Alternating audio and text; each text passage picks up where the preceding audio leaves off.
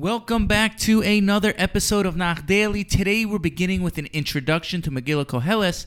In the next year we'll actually begin the Megillah. Koheles was written by Shlomo HaMelech, the wisest man of all time. It could be said Koheles is the most controversial of all Sifrei Nach.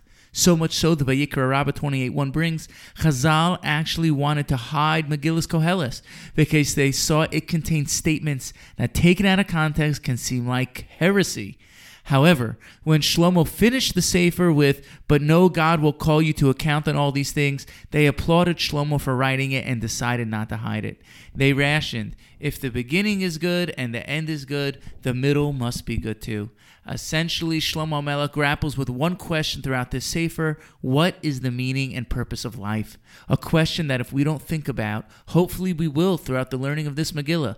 This question is the most fundamental question we need to think about, but often try not to look at.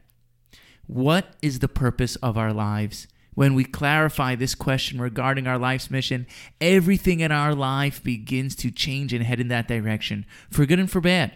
If we think the purpose is for pleasure, then we'll spend our lives seeking pleasure. If we think honor, then we'll seek honor. If we think wealth or any other substitute, we'll spend our lives oriented in that direction.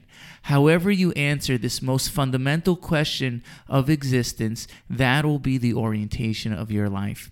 Throughout Koheles, Shlomo HaMelech entertains all possibilities. Perhaps we were put here on earth for pleasure, wealth, wisdom, power, fame, and material gain. Shlomo turns each one over, which leads the reader to believe indeed that is the purpose, until he pronounces, "This is hevel, futile," meaning it's all empty with no true purpose or value.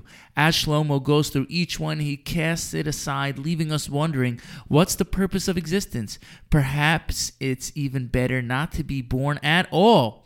After turning this question over for 12 chapters, Shlomo HaMelech ends with the true purpose of life and all of man's existence, as he says in chapter 12, Pasuk 13, "Fear God and observe his commandments, for that is the whole of man."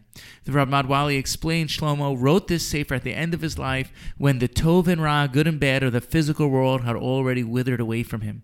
Being Shlomo was older and had, in a sense, lived life and gained the perspective of years and age to be able to properly guide people in how to live their lives.